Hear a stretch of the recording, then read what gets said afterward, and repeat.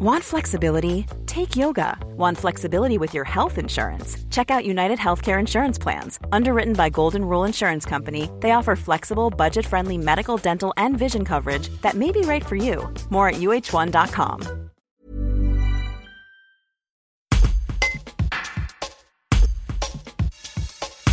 Le maître distillateur Pascal Harder a ouvert les portes de sa distillerie Elvia ce dimanche 7 novembre à Saint-Dizier-sous-Aubenas dans le cadre d'un événement intitulé Flow Continu. En plus d'accueillir différents producteurs d'alcool, l'Ardéchois a présenté les coulisses de fabrication de ses boissons grâce à un alambic datant de 1935. Il raconte son quotidien fait de création à travers des produits locaux, essentiellement des fruits, parfois boudés pour la commercialisation.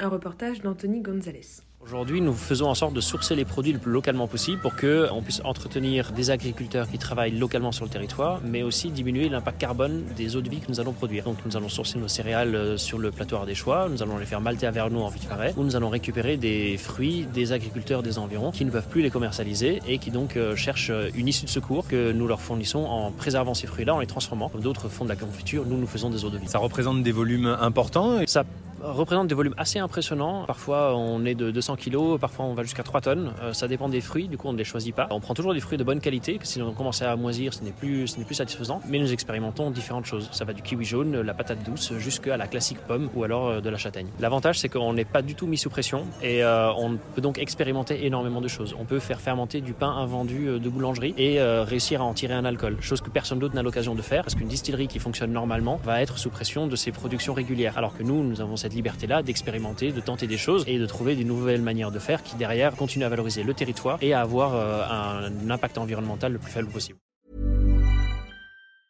Tired of ads barging into your favorite news podcasts?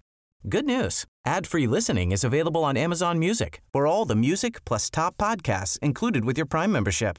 Stay up to date on everything newsworthy by downloading the Amazon Music app for free or go to amazon.com/news ad free. That's amazon.com/news ad free to catch up on the latest episodes without the ads.